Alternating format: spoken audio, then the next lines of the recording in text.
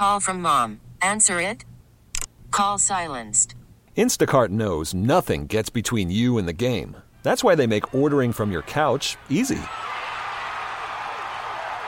Stock up today and get all your groceries for the week delivered in as fast as 30 minutes without missing a minute of the game. You have 47 new voicemails.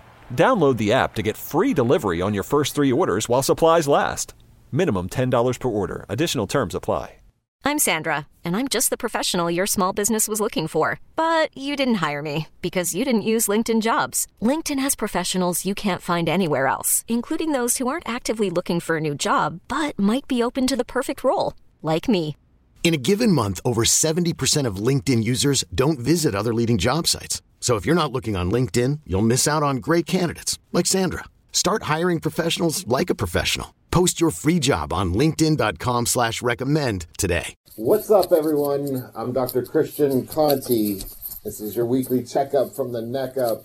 Look, if you look around, it doesn't take much to notice that it's a unique time for us. There's a lot going on, and there's misinformation, there's information, there's stuff that takes us left and right.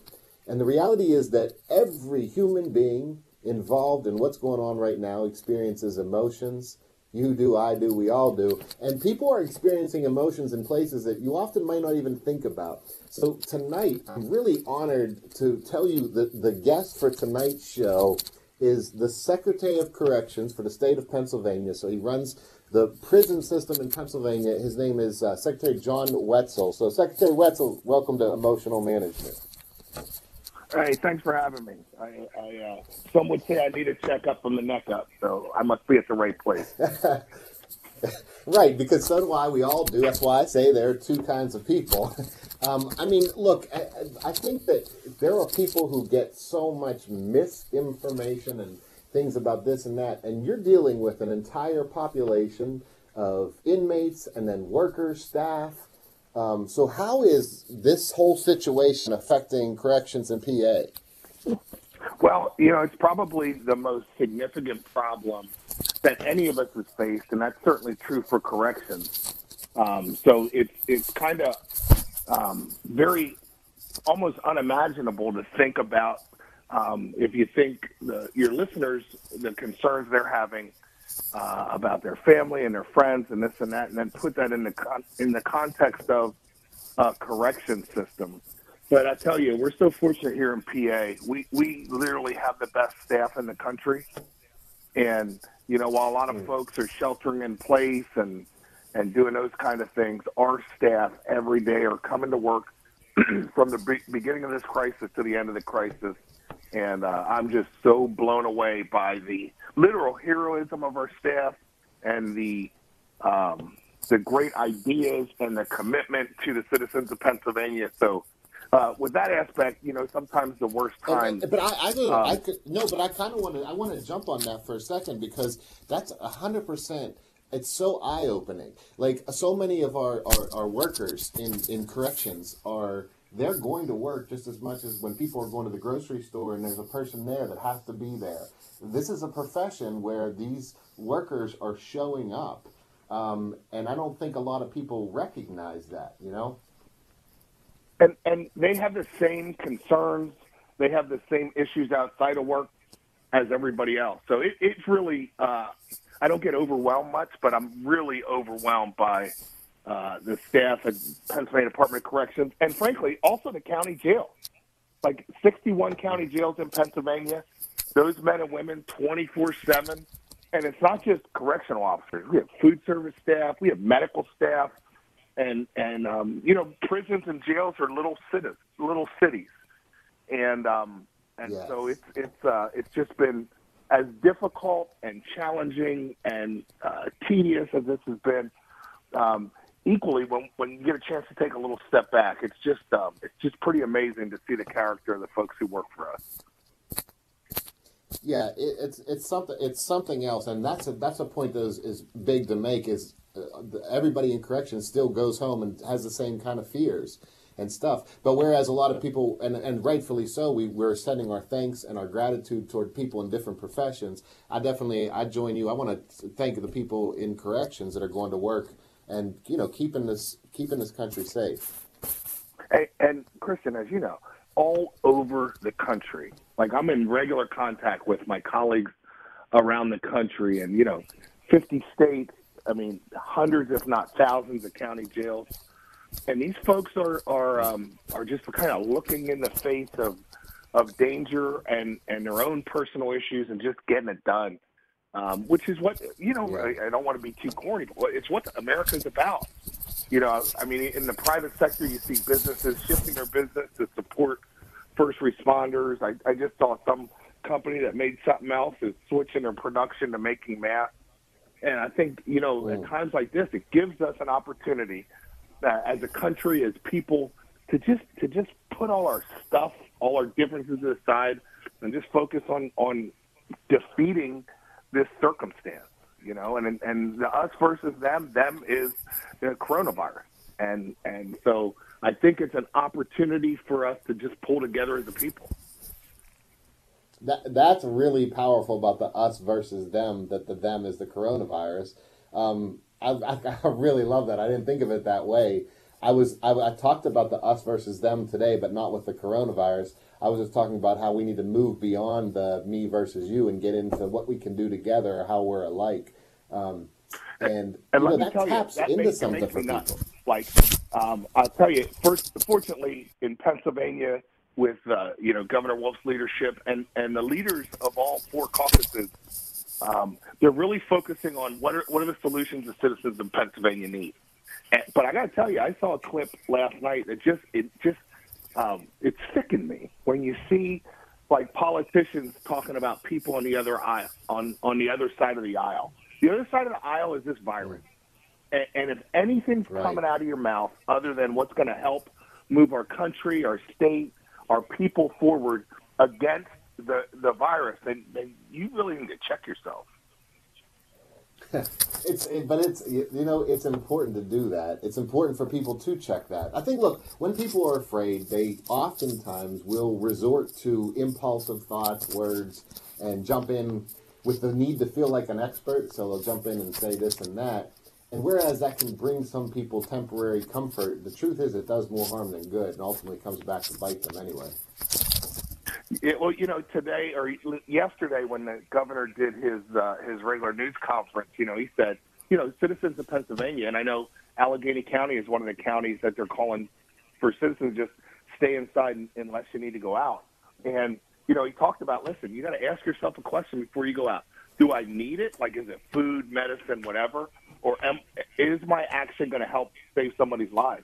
And I think that's what it's about. I think if we just block out all the stuff that really doesn't matter in the context of an unforeseen and unimaginable crisis, we just have the opportunity to really show the best in ourselves. And I think that's critical. And I don't think that's pie-in-the-sky thinking. I think in times like this, I always encourage folks to, listen, let's just, even if we disagree with each other, let's just assume, and maybe this is because I read your book, Doc, I don't know, but let's just assume that the other person is coming from a good place, and we can disagree, but let's not assume that they're coming from a bad place. And it is critical in these times where there's so many difficult decisions. And what's really unique about this, as someone who's a decision maker, is getting accurate information when the information changes so quickly. So I really think we just need to give people the benefit of the doubt in general. I'm not saying, I do work in corrections, so it's not being blindly naive, but I think we got to give people, at least on their intentions, the benefit of the doubt. No, I'm with you, and I think that really alters the way we approach others. If you're out there listening, you want to be a part of the show, the number is 866-391-1020. Secretary John Wetzel is joining us from the Pittsburgh Disc Institute of Pittsburgh line all night for the whole show. So we got a whole lot to get to. If you're struggling, if you want to have some clear answers, give us a call, 866-391-1020. I'm Dr. Christian Conti. He's Secretary John Wetzel. This is Emotional Management on KDKA Radio. Welcome back. I'm Dr. Christian Conti. This is Emotional Management. Joining us on the Disc Institute of Pittsburgh line, Secretary John Wetzel. We're talking about the enormity of this event, and also leadership. Like you as a leader, as a person who's in charge of so many people and so many moving parts. How's this been? Like, you talk about emotional management. How is that for you? Yeah, well, I'll tell you that I think the best antidote to taking big hits mentally is having a great team in place and a team that knows what they're doing. So, it is. It's been kind of unprecedented, challenging times, but I think both certainly at Department of Corrections, but again, Governor Wolf, Dr. Levine. If you watch her daily press conferences, I mean, I think. I think events like this, my experience are that they become pressure tests. And by pressure test, it's like in the spring when you get your hose out, you put it under pressure, you put water through it, and all of a sudden you see where the cracks are. And so when you're in a time where you're in challenge, you're in crisis, the cracks come out. And fortunately, we have less cracks than a lot of systems. And at the same time, corrections, we're emergency planners by definition. So I think that's where I get my the confidence that we're going to get through this. But it is very difficult. And what folks who work in corrections in particular are not good at is self-care. They're folks who, if the building's on fire, they're running in, not running out. And so that is going to be a challenge for us moving forward. When we get through this, making sure we're finding a way to take care of our staff who are working too many hours right now, but we need them to work hours, So hopefully, as we get to the other side, I heard thoughtful about their wellness. Definitely, and I heard a lot of gratitude from some CEOs.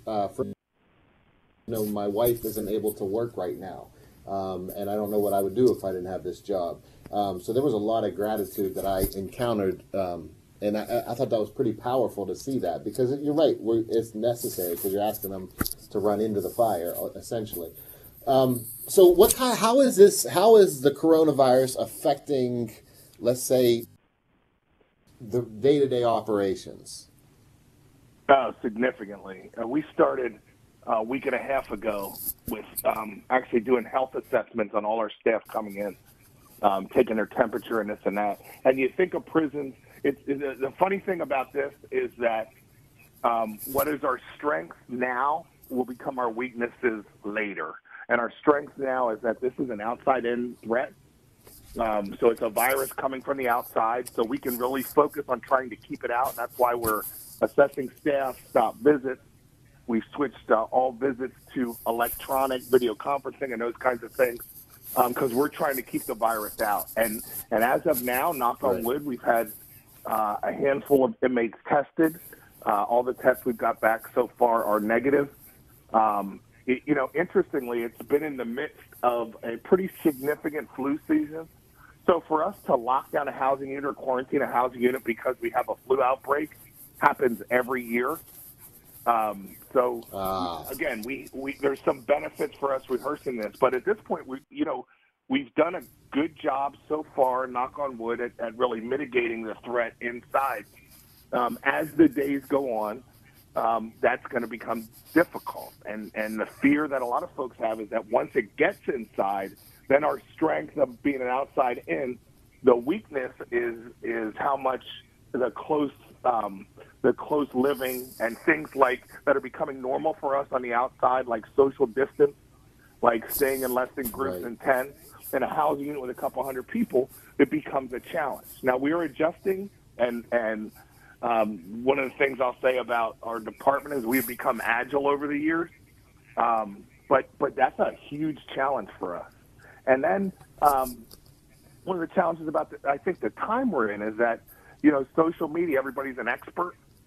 And so we have a lot of folks who are rightly so, because of the potential, if it gets in, to call for, we should be releasing more people. And I will tell you, in Pennsylvania, one of the things that you can rest assured is, number one, our primary mechanism for people getting out of prison is through the parole system. Our partners at the parole board are working extra hours to do hearings to keep people getting released. And I would say for the citizens also that as people are being released, we're medically assessing them. And if they need a referral to a doctor, we're making sure they get that referral to the doctor. So I just want to throw that out there. But folks are calling for, people to be released. I see it all over the country. And one of the things that I want to say is I agree. The smaller our footprint is, especially once we get assuming that somebody gets the virus inside, the smaller the footprint, the more we're able to isolate and quarantine people. So if we have less cells, and some of this sounds very mechanical and math-wise, but the reality is this is a problem. It's a problem where you have a bunch of variables that change, and to the extent you can control the variables, that's how you manage a crisis like this. It's not, while it's emotional, you can't manage a crisis from an emotional place. So it really is about how small of groups can we break people up in, incarcerated people, how small of groups can we break them up in, to what extent can we protect the virus from coming in, and then at the same time, we need to keep the environment normalized. So I'm sure a bunch of your listeners are feeling like they're going stir crazy. They're kind of locked in their house and those kinds of things. And so they're, I see people trying to take walks, but they don't want you to go in parks. And so you're just trying to figure out how to kind of not lose your mind, for lack of a better term. And so part of our strategy is to try to keep the environment normalized to the extent possible, because prisons sometimes become very intense environments. So there's the keeping the virus out, there's the social distance, and there's also trying to manage the emotions of a population of 45,000 people who are incarcerated and 16,000 staff who are, doing this hard job and still have their own challenges at home. So it's been a busy couple of weeks. I would say that. I definitely agree. I had a friend who said, boy, I feel incarcerated being home. He doesn't able to get out now, and so that statement is it's interesting because people are starting to even use that kind of saying. Like I've heard people say that. So for people who are feeling stir crazy out there, I mean, it's so. Just used is one I believe can bring people a lot of peace, and I heard you use it the other day. It's about you really just look at this and say, honestly, the most effective thing we can do right now is calmly and rationally reduce the variables, and the more we do that, the bigger impact that we have on getting over this. Yeah, I mean, and so let's take it to the statewide, or take it to the Allegheny County lockdown. What the governor and Dr. Levine are trying to achieve is reduce variables. And a variable for John Q. Citizen is interaction with another citizen. You have a virus that lives on surfaces for potentially days. And so every time you touch a surface, it's a variable.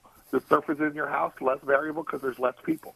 Surfaces in a grocery store, in a restaurant, in some of these businesses that the governor is deeming non-essential, it's variable. So everything is about, and flattening the curve and all these terms you're hearing, it's about less variables, make things more predictable. And it's absolutely true that the less contact you have outside of your safe home, every contact increases your risk for getting coronavirus. So the more contacts, just multiply it by 2, 3, 4, 5, 6. You're increasing variables, and it's just that simple, I think. As complicated as that is, if that makes any sense. No, right. No, it does. It does make sense, and it is, but it's essentially what needs to happen. We need to reduce variables, and we're trying to do that tonight. We're trying to break down a whole bunch. Hey, John Wetzel joins me on the Pittsburgh Disc Institute line. These are, all of this stuff is no doubt affecting you at home or in the car out there listening. It's affecting you, and we want you to be able to talk about it. So if this is, we're going to keep doing what we're doing, but Secretary Wetzel's with me all night. So if you want to, 866-391-1020 is the number. This coronavirus, the threat, the fear, all that's happening right now, can seem so overwhelmingly chaotic. And as Secretary Wetzel is doing and leading by example, I think what we're trying to get to is a balanced position of being reasonable, the way we approach it. And we can do that together. Coming up more on AK Radio. I love the intro music. I think whatever's going on, when you hear that intro music, it kind of pumps you up. I'm Dr. Christian Conti, and joining me tonight, Secretary John Wetzel, and we're talking about, obviously, the impact of the coronavirus, not just in the world, but specifically in the prison system. I mean, look, the prison system is a population. It's an area where oftentimes people forget about, don't talk about. And I think it's important for us to understand that every person in our country, every person in our world is of equal value. And so I think that sometimes that population gets lost. So I was in the prison today, and I want to tell you guys about this. So I was working, and Secretary Wetzel, I feel like you're going to appreciate this. I know you have a background in systems. You deal in systems all the time. So I was running a group today with some inmates, and I was talking about homeostasis, how, we have a body temperature, and that's our blood, our pressure goes up, our temperature goes up. We have homeostasis. The balance is 98.6. If our temperature goes up too high, we get a fever. If it goes too low.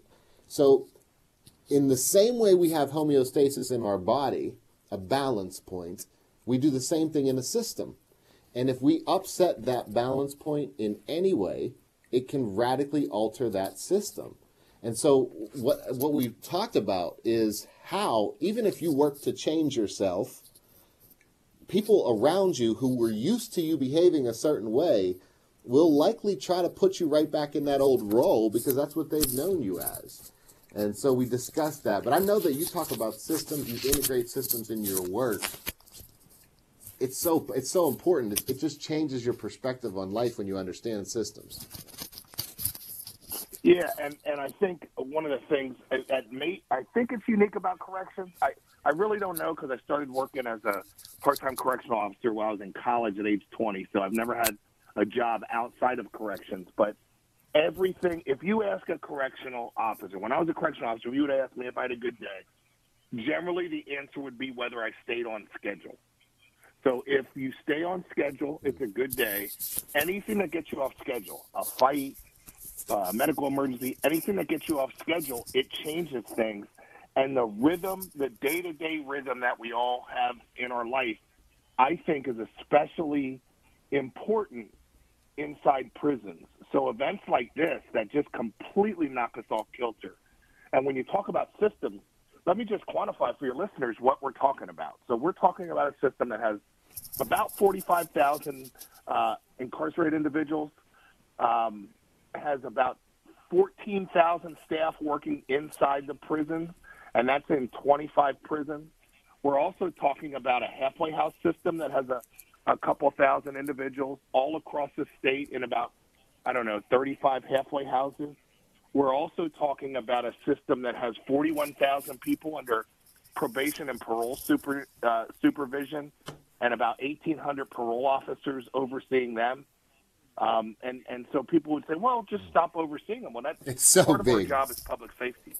So that's why just opening up the doors and randomly letting people out of prison is not generally a good strategy for society if it's going to impact public safety. The same is with parole supervision.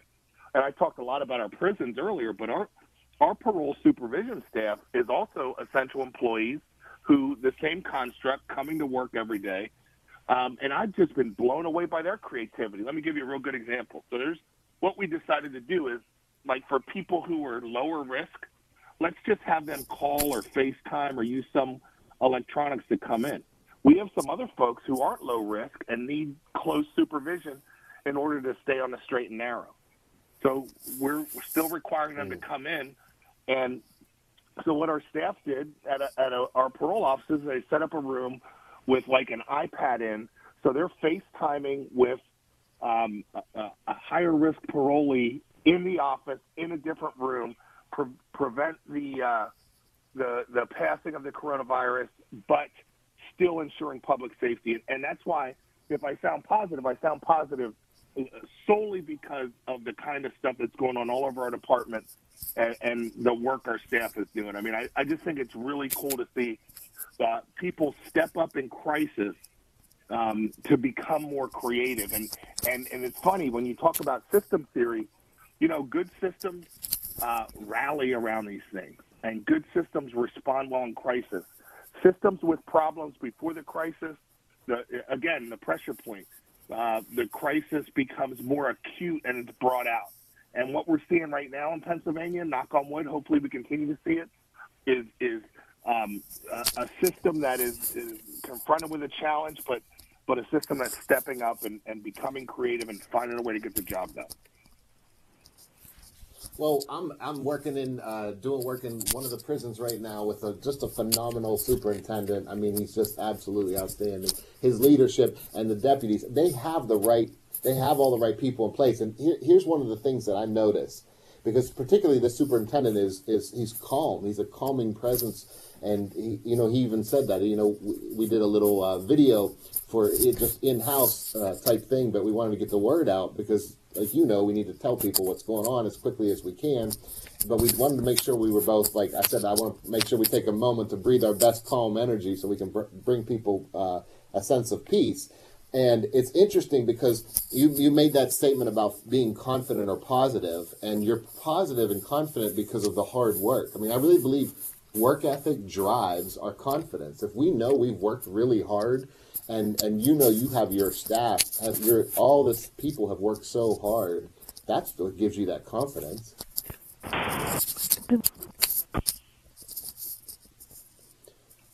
We have just a moment of technical. We're sorry, your call did not go through. If you need further assistance, please stay on the line and an operator will assist you.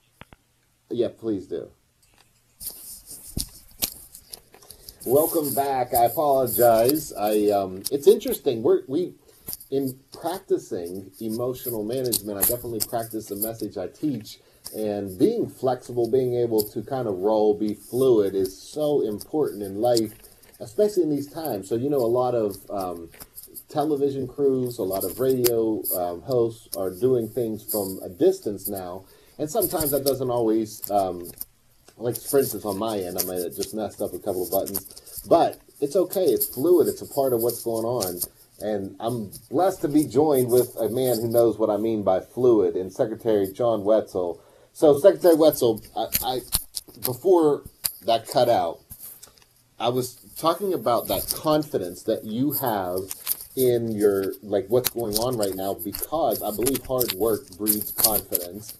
So when you see that your staff's working hard, it gives you that confidence or that positivity on that outlook. Yeah, I mean, as a leader, as a boss, when you are sitting in a room with people that you believe in, and when they're sitting in a facility, like you talked about the facility you're currently working at, where you have a great leadership team and they believe in the people who work for them, then you can get free stuff. And I think one of the things about corrections, one of the things why I love it, like I said, it's all I've ever done in my life, is because the really good people in corrections don't take themselves too seriously, have a sense of humor, don't get rattled, are used to seeing things that most people don't even read about. And so I think a lot of folks in corrections are built for these situations. And again, I can't stress you enough. You talk about flexibility. I'm going to stay between 6 and 10 conference calls a day like the rest of the world, including some Zoom calls. And, I'm about 80% that you can actually get in and don't drop people and don't knock people out. So this is the new normal. So we got to kind of roll with it. And I think the other thing that's critical in these things is a sense of humor. Like I will tell you, I was here Sunday, spent half a day working at home Sunday and just doing a bunch of conference calls. And one of my daughters, who was in college, is now homeschooling online education, is listening to my conference call with a bunch of my colleagues from around the country. And after the conference call, she hands me a bingo sheet. It's called Conference Call Bingo. And if your listeners are doing a lot of conference calls, I would highly encourage it. You can probably Google it. But she took a bunch of things I often say, and then things, I think she took it from a format that has things that commonly happen, like you can hear a dog bark, awkward silence, somebody saying, silence your cell phones. So Monday morning when my team came in, I passed, sitting at their table was this bingo. And I'll tell you what, it was when someone finally got bingo, it was a pretty cool moment. And so big shout out to the Bopper. That's really cool. For coming up with that. But there's just things, you have to do things for stress relief. And I like laughing. I like joking. Sometimes it gets me in trouble, but I think you got to laugh your way through life sometimes. I agree, and we need to find time to have that humor, even in those moments. So I think it's like, look, you can't hold two opposing physiological states at once. So we can't be in a state of joy and a state of fear at the same time. So if you can get yourself to some moments of laughter, if you can take yourself lightly, man, it does change things. Let me ask you this. I was talking about that hard work and comfort. Hard work and confidence. So I said that, coming back to that for a minute, I said there was an inmate who said, I like your swag. And I said, I appreciate that. I said, I have this swag because I've worked really hard for a long time. So when it comes to just, giving you this is information I train and live for. And so I was kind of saying, like, it's not about having swag as much as it's about believing in your hard work. And that's just on a personal level, it's so important. Yeah, well, my history, I spent a lifetime in football, to include coaching college football at the Division II level until 2010. So everything, my filter in life is football experiences, and I've coached and played on some great teams and some terrible teams. And that willing to prepare, the readiness to prepare, makes all the difference in the world. And like, you're watching a game, and the end of the game, one team just consistently fails and the other team just consistently finds a way to get it done. I would argue it's that the hard preparation when there's nothing on the line, when you don't have to do it. It's like the linemen, and we're a bunch of fat guys. I guess it's relative now because they're a lot bigger now than back when I played. But, on the good teams, the linemen stay after and do extra sprints. None of us like to run. Matter of fact, I despise running to this day. But it was willing to put in that extra work and understanding that that's going to translate, and it may not translate week 1. It may be week 10, and there's a moment where you just need that extra inch or foot, and it comes out because you made the sacrifice before. And I think these situations are the same. And that's not to say that if you weren't prepped, you can't adjust and get to where you need to go. But I think in our case, in Pennsylvania in general and the Department of Corrections in particular, we've prepped for this. I mean, I will tell you an anecdote. Obviously, I worked for Governor Corbett. I was appointed first in 2010. He lost the election. Governor Wolf came on. My first cabinet meeting with Governor Tom Wolf happened the week before he got sworn in. So he gets sworn in, I believe it's a Monday. It's either a Monday or Tuesday, the third week in January. The Thursday before, we had a cabinet meeting with all the appointees at the Pennsylvania Emergency Management building, and we talked about emergency preparedness. And Governor Tom Wolf, in his first meeting I sat in with him, he said, listen, day one, when we take this over, we have to be prepared to respond to an emergency. And so when I tell you that there's confidence coming from our administration, it really comes from the hard work and the preparation that we've done for years. Yeah, that's it. I have to come back to that football stuff because I'm doing this today. I'm broadcasting from my home office, and in my home office, I have a poster up from our good friend Ray Lewis. And Ray Lewis said, "Wins and losses come a dime a dozen, but effort, nobody can judge that because effort is between you and you." And I know that can get you fired up just thinking about a statement like that. Yeah, well, I'll tell you, I think part of being in these situations is finding a way to, on the bad days, to motivate yourself, on the difficult days, to find a way to respond. And I can't tell you how life-changing YouTube is. I mean, listen, if you wake up and you're not feeling the energy and you watch some Ray Lewis pregame speech and it's not getting you where you're locked in, we're watching, I'm a big Jocko Willis. There's this video called Good, where he's like, oh, this bad stuff happens. Good, we're going to handle it. I mean, that kind of stuff, I think finding a way to find some motivation. And again, for me, my filters are football. So I pregame speeches, big hits back when in football you could actually hit people, which is a whole other topic for a whole other day. That's the kind of stuff that gets me motivating, gets me locked in to go and do my job, which has nothing to do with football at this point, but it's just that thing that turns it on for you. And I think you have to find that, especially in a situation like this that's going to last for best case scenario weeks, worst case scenario months. And that's, you're right. I like hitting on that, like the football stuff and see people seeing you, that behind the scenes stuff. It's great because it is football that shaped your work ethic. That's why you take on this stuff and you keep going, because you get fired up with it. And I have to check out that good video, because that sounds pretty awesome. We do need to pump each other up in these moments and vibe off each other. I tell people about YouTube because you can go to that at any point to realize there are always people out there who are feeling something similar. I'm jumping here on a topic, but it's something sometimes when we talk, we just kind of would go, but there are 7 billion people on the planet, a little over that, and some say there are only really 4 primary emotions. So isn't it fascinating that in any given moment there are literally millions of people feeling exactly how you're feeling? Well, that to me is a similar theme to like celebrating similarity. Like us versus them, and them is whatever the problem of the day is. It's a similar theme. I mean, I think you have 2 options in these situations. You can look for things to be outraged, and 5 minutes on Twitter, and you'll find a lot of that. Or you can look and try to find things that are positive and that are going to make you feel better. And just my experience. I mean, I have over 30 years now working in corrections. There's enough negative that's going to happen anyhow. So I just try hard to find the positive, and frankly, at this point, is shut out the negative altogether. Like, I don't have time for anything that's pulling in any direction. I told our staff the other day, I said, listen, this is where we got to be. First of all, it's about mission critical.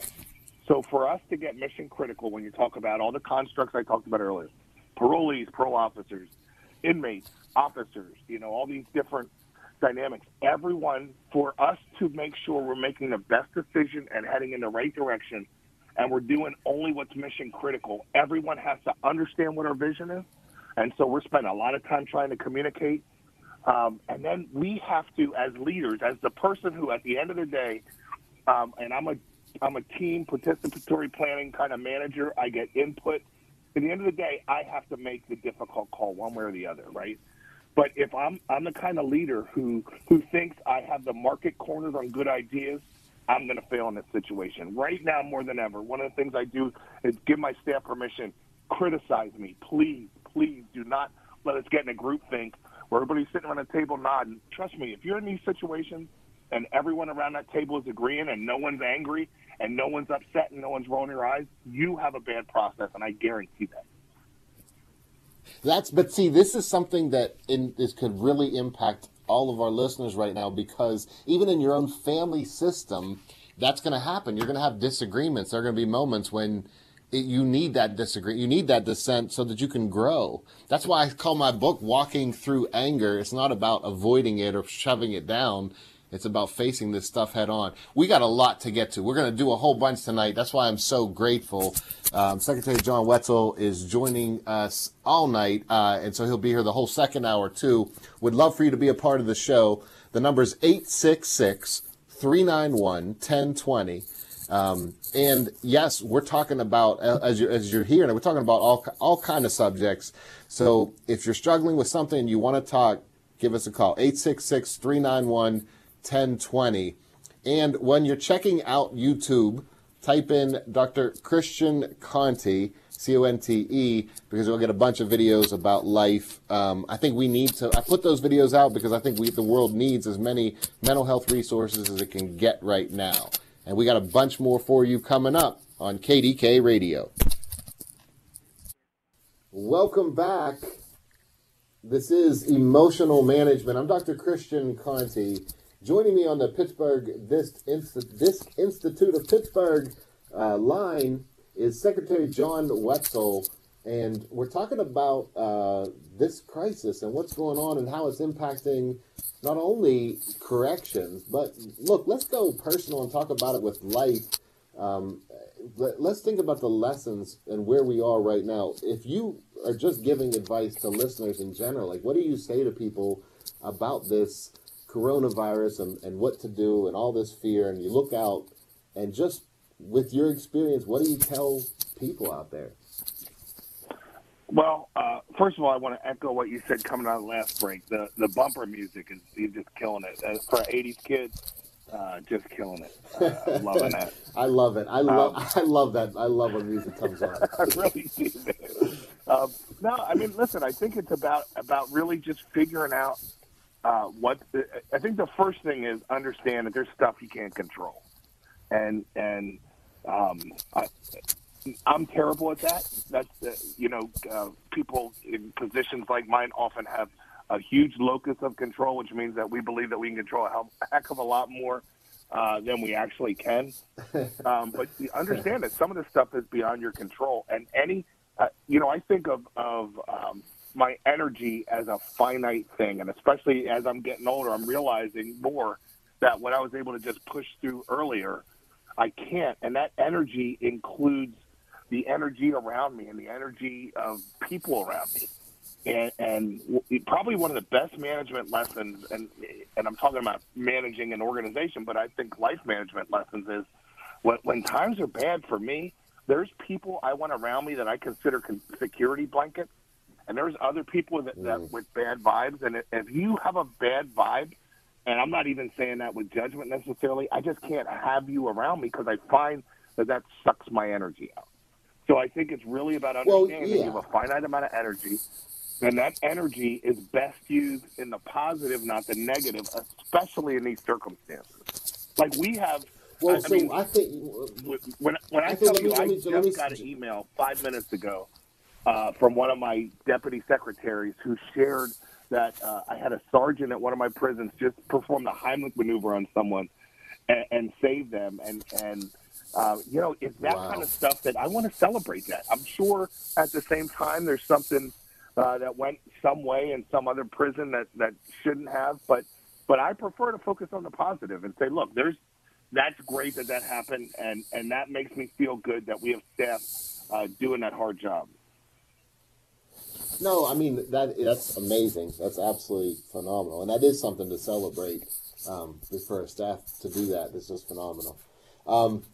Look, I agree with you with the energy and not needing the people around you that are toxic. It's so hard. Here's how people become toxic. When people focus on complaining, that becomes extremely toxic. It's challenging to be around that kind of energy. It's one thing to vent and get something off your chest, and I really do believe that's healthy. Like, hey, I was frustrated with this in this moment.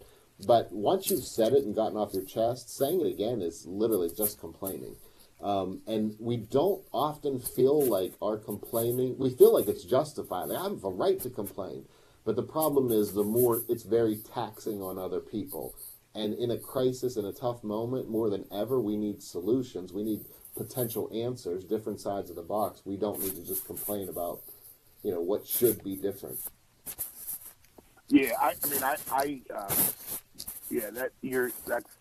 probably accurate and very diplomatic. I just don't have time for people pulling in a different direction.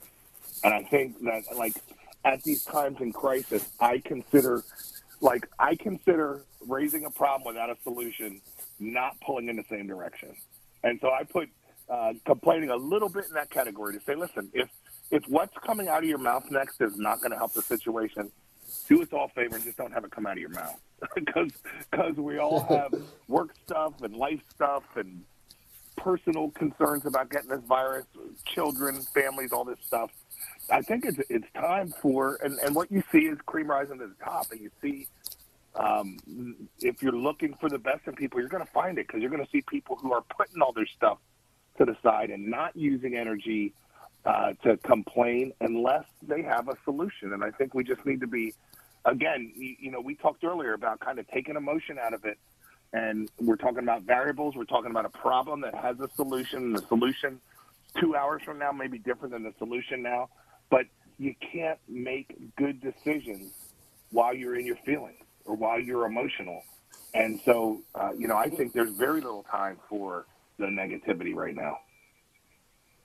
What I think will be interesting is to see how this impacts us on let's look at this basic level. So yesterday I got gasoline, and when I went inside the store, I noticed that the way everybody was looking at each other, it almost looked like people were, oh no, like you could hurt me. And it was very interesting for me because my ears perk up when I see if there's a tough situation, and it looked like everybody's face almost looked like in crisis. But I wonder how that impacts us down the road if we, once a fear is registered, like, wait a minute, this person might be dangerous.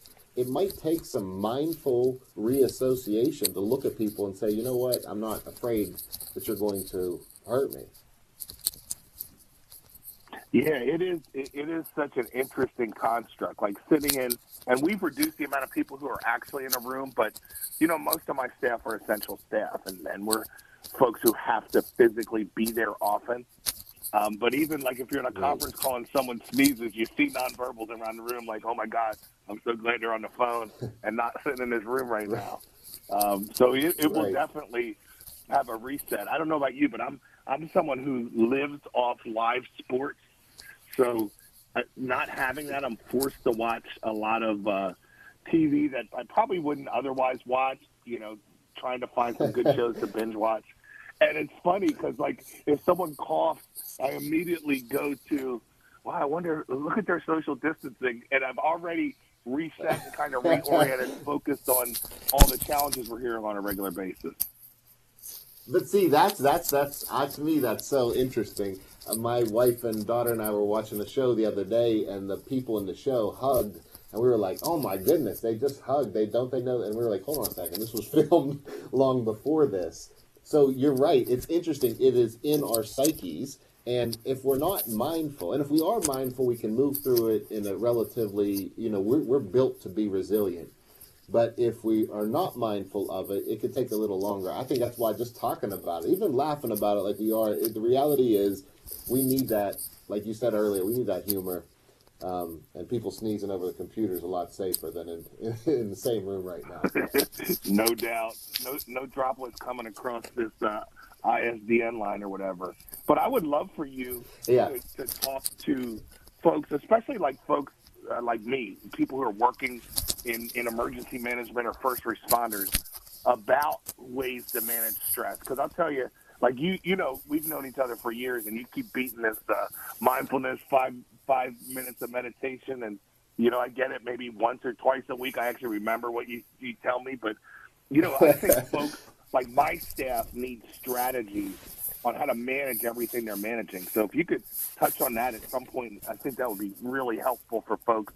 And I'm sure it translates to other walks of life, but I just think we need healthy, adaptive strategies right now. And I think a lot of us, when you talk about pressure points, that's certainly a pressure point for me. Listen, when I tell everybody what kind of leader we have in Secretary Wetzel, I mean, he's been on my show right now for not even like for one segment, and already feel like he just gave me a great outline for what's coming up. So here's what's going to happen. We're going to take a brief break, and when we come back, I'm going to talk about how we manage stress, and we're going to get through this together. So stay tuned. If you want to be a part of the show, 866-391-1020. This is Emotional Management. I'm Dr. Christian Conti on KDKA Radio. We're back. I'm Dr. Christian Conti. This is Emotional Management, and he is Secretary John Wetzel. I mean, I want you to get in on that intro music. I wish you could get in on that intro music, and kind of do a lead in there. I can't do the radio talk up. Back in the '80s, maybe I could get down like that. I'm aged out of that of that skill set anymore. It's so funny. Sometimes when I'm in there, I feel like, should I start rapping if they play Beastie Boys? Like, and then I realize, oh wait, I'm not musically talented at all. I shouldn't do that.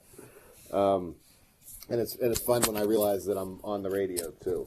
All right, so here's right before the break, you said, I think this is crucial. And how do we manage stress?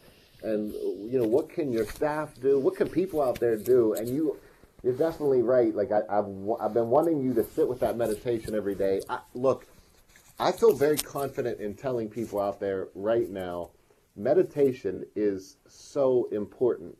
And it doesn't matter. Listen, when we talk about meditation, it doesn't matter if you have a belief system, don't have a belief system. It can fit perfectly with your spiritual beliefs. It doesn't have to do anything with spirituality if you don't want it to. At the end of the day, meditation is practicing being present. It's practicing stillness. And Secretary Wetzel mentions 5 minutes because I say 5 minutes of meditation a day for 6 straight weeks makes physiological changes in your brain. Like when you hear that, it's unbelievable. So no, I think for me, meditation is absolutely crucial. So tell me about your experience with meditation, or what gets you... Let me. So here's my thing. So when I heard meditation, as someone who's not into that space, kind of, the whole Eastern mindfulness, these are terms that sometimes cause reactions from like meatheads like me, right? And then you said, well, listen, what do you think meditation is? And you said just get comfortable, set your alarm on your phone for 5 minutes, and just breathe. But I always heard, like, if a thought comes in your mind, don't let a thought come in your mind, all this stuff. And you just made it real simple. And I'm embarrassed to tell you this because, like, the days I wake up in the morning and remember to do it, it really is a good time, and the 5 minutes flies by. I just forget to do it a lot. So I don't know if you have advice for that, but maybe you could, like, give specifics on it's not a complicated thing to do. Yeah, no, I think that's probably really important for people to hear because it's not complicated, and it's also not a pill. And I say that because I think sometimes people say, well, I did it the other day, but I still feel anxious. And I'm saying, well, it's not a pill, and I don't even know you can take a pill that will stop anxiety the next day. So it's a practice. It's if you think about it like this, push-ups, make you stronger. There's not a question of whether or not they make you stronger. Push-ups make you stronger, but you have to get down and do them. And what happens was when we sit still, our brain practices being present. And I say sit still. I'm not saying turn off the thoughts. It's not about that. Because even if you try to turn off your thoughts, it's funny. I remember thinking at times like, when I was younger, I'd say, my mind's, I did it. I'm not thinking. And then it would hit me. Oh, crap, that's a thought. So we're not supposed to turn our thoughts off. We become observers and watch our thoughts. And what you learn in this, and this is exciting because what you learn when you do that is that you don't have to react to every thought you have. I love that you mentioned earlier, like if you want to get mad, just scroll through Twitter for 5 minutes. You're going to find something to be mad at because people have a tendency to believe if they have a thought, they should just say it. And I think that people need permission to understand that just because you have a thought doesn't mean you have to share it. I think that's a great point that a bunch of us can learn from. Again, especially like before you hit send. I love Herm Edwards, right? I'm a big Herm Edwards guy, and he talks about don't hit send, don't hit send. And I wish people at least you talk about taking 15 days and not leave the house. How about 15 days and nothing dumb leaves your mouth? How about we start that? We can do a hashtag for that. Let's figure out a hashtag for that. That's awesome. No, I said to a group of guys today, I said, look, I try to find a lesson in anything I'm experiencing. So when I see this coronavirus and I see people, what first thing I look for is a lesson, something positive to share with people.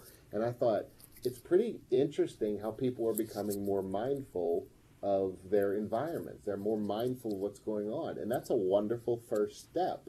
And it's also a big step toward managing stress, being mindful. Coming back and tying this in with this meditation is what meditation teaches you to be is mindful, to be present in the moment. And this is something that really can change how you go about your life. Because instead of being, I'm living 10 minutes in the future or an hour or a year in the future, or living in the past trying to make things happen that can't change, I become present. And it's one of the best ways you can manage stress. I think, look, to remind you, I don't know. We'll have to figure out a reminding strategy. Because, look, it's a habit, like anything. Yeah, well, I'll tell you, one of the other things, when you said that, it reminded me of, I talked about having, security blankets or good people around you. And I think one of the things that's different from, I've been in this job 9.5 years now, right? And it is literally like dog years. So that's like 63 dog years I've been doing this work. And what's different for me now than me 8 years ago is if I'm stressed, I can look around my table at my leadership team and say, I'm stressed. I'm feeling the pressure.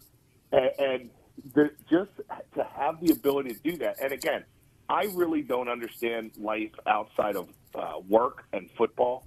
I really don't. I try to. I'm a father, in a relationship and all that stuff. I wish I was better at the outside stuff. But what I understand within my context of work and football is that the ability to be authentic, to have the right people around you, and be able to just say, man, I am overwhelmed, and have a team that you have the faith is going to lift you up. It's made all the difference for me the past 2 weeks, and I know I speak for a bunch of my team also.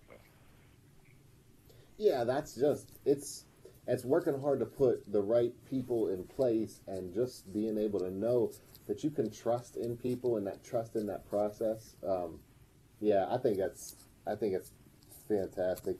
Look, I want to come back to the being present. I was going to come back to being present, but I was so present that I forgot what I was going to say in the past because I was listening. When we're reducing these variables, tying all this together, when we're reducing these variables and finding a way to have meaning in all of this, I was thinking about an author that you and I both have been impacted by, which is Viktor Frankl. That really shaped you when you read A Man's Search for Meaning, shaped me when I read that. But how is that applicable to right now?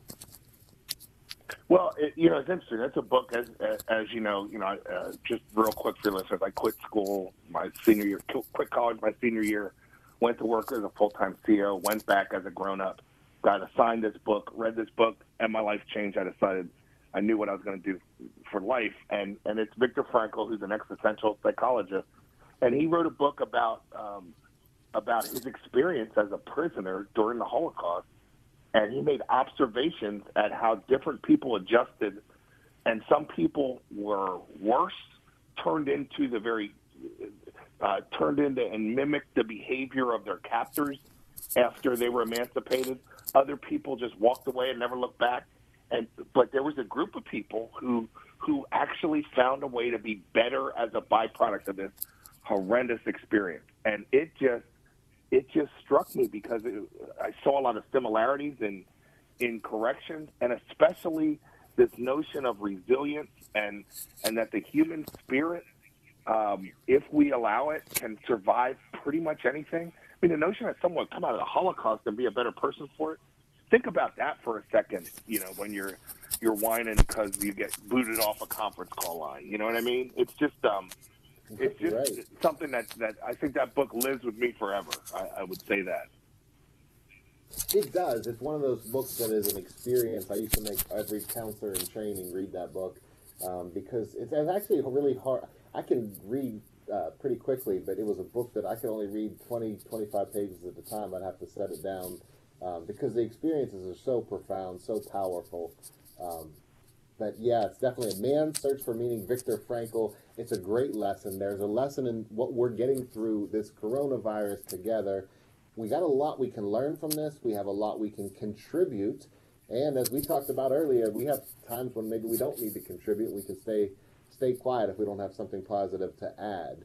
But Secretary Wetzel and I have a whole lot more to add. So stick around. 866-391-1020 is the number. I'm Dr. Christian Conti. He's Secretary John Wetzel. This is Emotional Management on KDKA Radio. We're back. I'm Dr. Christian Conti. This is Emotional Management. Joining me live on the DISC Institute of Pittsburgh line is Secretary John Wetzel. I know you want to jump in on that intro music when it plays. That one was a little 70s for me. That was a little early for me, but I appreciate the vibe. Took me back to sitting in the back seat before we had seatbelts and all the good old stuff that used to happen in the early 70s. That's right. So look, we're talking about you're dealing with an enormous system. We've talked about in that systems, understanding to be ready, like when an event's happen, you've been prepared.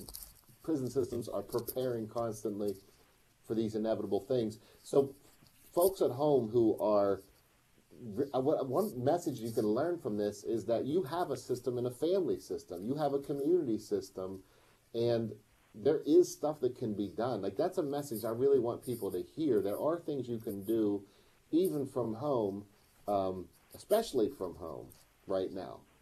That's the message of hope, that there is something that can be done. It's a message I know you're given to, well, you as you say, your staff's doing it, and they're already doing it. But I do think that's something the families can learn from. Yeah, and I think, listen, I mean, I can't tell you how much, pulling together and communicating and really trying to make sure everyone understands what you're trying to accomplish is critical. You know, when you talk about my system, you talk about a bunch of staff. You also talk about, 45,000 inmates, and life is better when they're understanding what we're trying to achieve and pulling in the same direction also. But you're also talking about their family members. So if we have 45,000 inmates, those 45,000 inmates have 81,000 children, right? And so when we talk about emergency preparedness and those kinds of things, and one of the reasons, frankly, I'm on this show right now is because I think it's very important that the public understands that we have a plan and we're working through that plan. And if you have a family member who's either working for us or living in one of the prisons, I think it's critical that you understand that we have a game plan. We're executing it. It's difficult, but we have confidence that we can pull this off, but we also pull in the same direction. And so, again, I can't stress enough, us versus them, the them is coronavirus. And it's one of the reasons why while we cut off visits to remove that variable, we're doing Zoom visits right now and free phone calls and the kind of things to keep that family connection, because we understand that family members' support is as critical to keeping a good vibe inside our facilities as anything else. And when they're anxious and concerned and complaining, it just adds to a negative vibe. And we really need everybody being positive and focused on, I think what one of your lines that I steal often is that we know situations have a beginning, middle, and end, right? And I hope we're in the middle. I hope like heck we're not in the beginning, but I know there's going to be an end at some point. And if we can just focus on getting us to the end as soon as possible, I think we'll all be better off. That was, it's funny because that was what my wife said tonight. She was like, on your show tonight, I'm guessing you're probably going to remind people about the beginning, middle, and end, and it's my wife's my rock, and I love that she brought that up, and I said, yeah, I was really wanted to give that message at some point tonight, because I think so many people do forget that there will be a beginning, a middle, and an end to this experience, and even though we don't know exactly where we are in it, we do know that it's going to eventually pass. That's why, I think doing it mindfully, So you brought up the systems, like in extended, like family members of staff members, family members of individuals who are incarcerated. And there are children of incarcerated parents as a population that really is, I know it's near, like a population that you've made strides to help along the way. I just wrote a little children's book that we're going to get for children of incarcerated parents called What's in Your Bucket. You can guess what that's about. Filling your mind with what you want to be in your mind. But let's talk a little bit about that, because that's something that you have specifically helped people and programs and things like that around children of incarcerated parents. Yeah, and I worry about children in general in this. I have a daughter who's supposed to graduate high school this year. Not in a good place right now as far as, this is not what you would envision your senior year of high school to be, especially your last couple months when you got the senior skip day and all that fun stuff. And so I worry about kids in general. And I think the good news about this generation is that they're connected to each other on the cell phone, which is sometimes the bad news also. But then you add the stress of incarceration. And a parental incarceration, I just think that we have to be deliberate about understanding their fears. And I would say to everybody, like, we certainly, listen, systems get criticized, and systems often earn criticism, including my system. But I would ask for, when you talk about mindfulness, like folks who criticize the system and make broad, sweeping statements that aren't backed by facts, I'd ask you to think about the implications on those statements, not just on me, or not, I can hit block or mute, like I can get away with it. But think about that kid who has a parent incarcerated, and you're saying something to make the situation sound even worse than it is. I mean, look, the situation is not good. So you don't have to make it worse. And so I think folks should be real cautious about who's receiving the messages they're sending and the unintended consequences of that. Well, it's enormous, because we have an opportunity to teach our kids about problem solving and about how to handle a situation that we don't have to come in saying, look, I have all the answers to, but at least we can talk about it. I think it's important to be direct, to be calm, to emphasize that beginning, middle, and end to it. I think it's an important time to spend that with, because I think with children, you're right, children in general, I think it's important to have this kind of conversation. It's just, it comes back to that. So for me, that children's book I was telling you about, What's in Your Bucket, is about teaching them about what they put in their minds. And this is a message that I'm really wanting to bring to this week, which is pay attention. If you're watching the news so much that you're getting yourself really fired up, it's important to step away and take a minute from that, because the news triggers amygdala, your fight or flight response in your brain. And so your brain is literally being triggered constantly to pay attention and putting yourself on alert. And in terms of managing that stress and all of this stuff that we're talking about tonight, I think it's really important to step back and ask, what is being put in your mind? What's in your bucket? What are you allowing to be in your space? Whether it's negativity, like you talked about those negative people, whatever it is, we need to be mindful about what we put in our space. Yeah, I mean, I can't echo enough how important people's mindset is right now, and where you're getting information from. And again, putting on my government policy wonk hat, reading some conspiracy theory from some random source versus the Pennsylvania Department of Health website, the CDC website, getting that objective information and having faith in the people who are sitting in those positions is critical. And when you allow, or what do you call it, putting it in your bucket? When you put junk science in your bucket, that's not good for your mentality. No, and that's like, listen, there are things that are passed around. Usually you can recognize it on social media. If you're getting an anonymous note out there from, or a forward, I see this a lot. There will be people who will forward information from a cousin who knows a friend who has somebody connected high up in the military, and this is what's happening.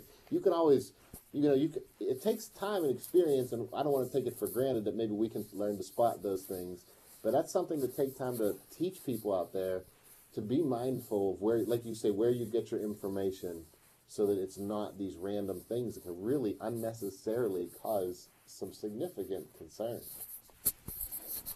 Yeah, I mean, I think getting accurate, objective information now has become more and more difficult, frankly, as we've gotten, as a society, more and more partisan. Oftentimes we're picking our news based on seeking confirmation bias, I guess you could call it, right? Picking our news based on our belief system. But, this isn't the time for that. That's why I think it's so critical that we put together all the different lenses we look at the world from. And let's just objective science and make the best decision on the information we have today that's likely to get the best outcome, understanding that sometimes we're going to be wrong and we're going to adjust. And I think, I watched Governor Cuomo from New York. If you watch his press conference today on their emergency preparedness, and he's somebody who I was like, man, you could learn a lot from, because he's authentic, he's factual, he's kind of not shy about calling out stuff that's not accurate. I mean, I think that's really, we have an opportunity here to just be authentic human beings and try to do the right thing at every cause. Like, what's the next right thing to do, and let's do that. And I think we have that opportunity, and we also have that responsibility if you're a decision maker in this environment. Yeah, and I mean, I love talking to you because I feel like there are so many different directions we could literally go right now. I feel like the energy could keep going because there's different ones. One thing I wanted to hit on was, yes, it is confirmation bias. And yes, when we go to look for our news, we do look for whatever we want to, you turn on whatever you want to hear, whether you want to hear something you don't agree with or whether you want to hear something you do agree with. And I think it's really awakening for people to learn about what confirmation bias is. It's not right or wrong, good or bad. It is just a natural inclination that we have, a tendency to look for things to confirm what we already know. And a healthy bit of skepticism is it can go a long way. And not just skeptical at others, but skeptical of your own kind of certainties. I really think that's an important thing for people to learn to do. So we got more time. We still have more time to talk. 866-391-1020 is the number if you'd like to talk. We're gonna keep putting out this important and accurate information with Secretary John Wetzel and me, Dr. Christian Conti. This is Emotional Management on KDKA Radio. It is really it's so much fun to be talking to somebody who is a leader, a genuine leader, and doing it. Secretary John Wetzel has been with us through this show. He will finish this show with us. And, you're somebody I want to have back on because I really feel like there are so many different things that we could talk about. So from football. Well, I'd love to do that. I wish you had a morning show.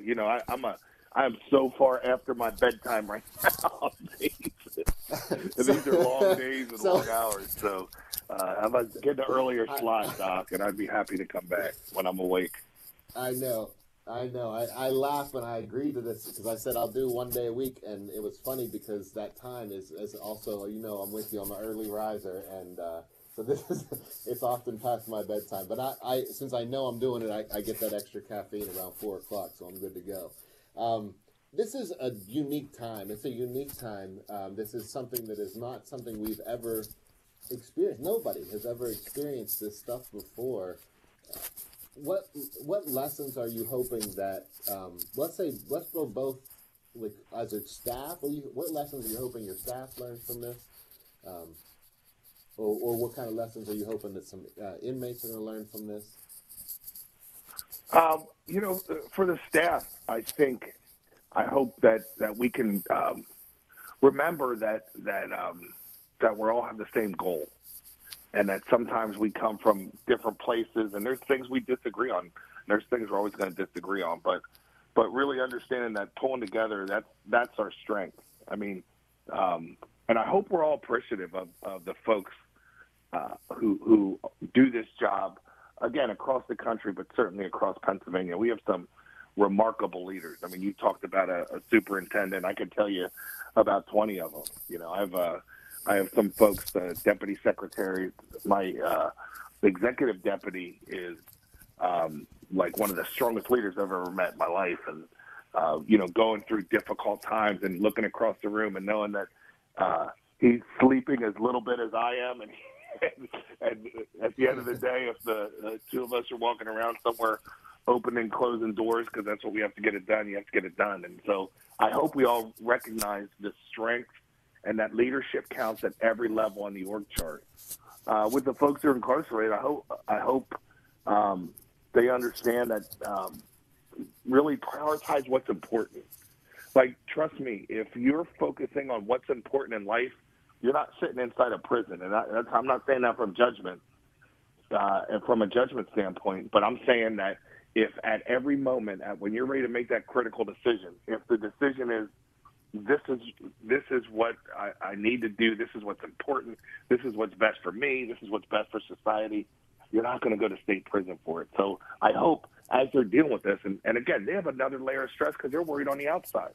I mean, some of our folks, like if you're in the RHU and you don't have like ready access to the news and stuff, imagine hearing that the NBA canceled, there's no NCAA tournament, they're postponing the Olympics, they've shut down Major League Baseball. Like, imagine that, and then add on to, oh my God, if they're doing that with all this, what's happening to my family who's likely to be living in poverty in a poor area with inconsistent or inadequate access to medical care? So I hope that in spite of the fact that their stress levels have to be at an all-time high, they can really understand that their family needs them out there. And being out there means doing the right thing. And when you get out, you know, be like the folks that inspired us so much, Doc, in Viktor Frankl's book, where, you know, have this experience, make it better, but understand that the best way for you to help your family is to be home. So do what you got to do to get home and stay home and not come back to us. Exactly. I was saying to some of the groups of inmates I was working with today, I said, look, this is a situation where when you say they should, or they should do this, they should do that, I said that they that you're thinking about, this arbitrary they about what's happening, I want you to turn that around, and every time you go say they should, say I will, and focus on what you can do in this present moment. Like that's what being mindful is all about. Like, what can you do? We're leaving a footprint right now. We're leaving an energetic footprint. And so we want to be mindful. There's this exercise. I want to give this mindfulness idea because this going forward, I think it could be, it's a helpful exercise. They have, if you ever watched the old Kung Fu movies, you would have seen examples of it, but it really is a tradition of martial artists walking on rice paper. And the reason why they walk on rice paper is to walk deliberately, intentionally, and without ripping or tearing rice paper, which is easy to tear. And when you think about what it takes to walk on rice paper, you've got to be intentional. You've got to be purposeful. You have to be mindful to do it in your best effort. And then if you apply walking on rice paper to your mental approach to this crisis and things are going around, and say, let me be intentional. Is what I say going to help the world or hurt it? Is what I'm doing going to help the world or hurt it? I think that's a good strategy to move forward, walking on rice paper. Well, I'm a big dude, so I think I'm going to break to that rice paper no matter what. I'm sorry. But I'm with you. I'm being deliberate and thoughtful. But, you know, that's the life of a big man. You know how it goes. I'd probably slip on the rice paper. Listen, I've really enjoyed having you on this show.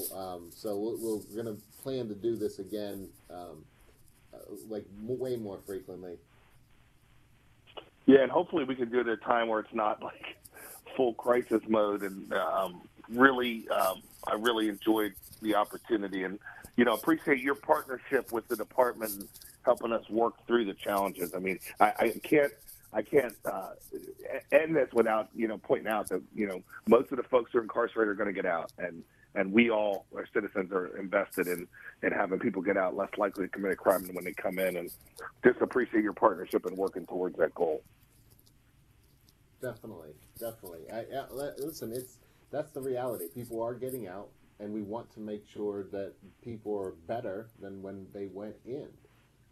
And that's the goal. That's really the singular goal, and that's what we're all working toward. It's something that you set a goal toward as a leader, and it's what people around are working toward. So thank you so much. Listen, my heart goes out to you, and I need you to remember to meditate tomorrow morning, because I know your work is like piled up the ceiling. I hope so. So take 5 minutes and give yourself a chance to meditate tomorrow morning. It's a goal. Thank you so much. Yeah, definitely. Thank you so much for coming on. Thank you so much for tuning in to every week, 8 to 10, Emotional Management on Monday nights. I'm super grateful for people listening. If you're struggling and you want to talk, I'm here every week, and I'd love to hear from you. If you're move forward, walking on rice paper. Be intentional about being kind, about giving the world your best, because the world needs your best right now. And look, it's going to be normal to struggle. That's okay. But let's be mindful, and let's be as present as possible. And until next time, as always, I wish you much peace.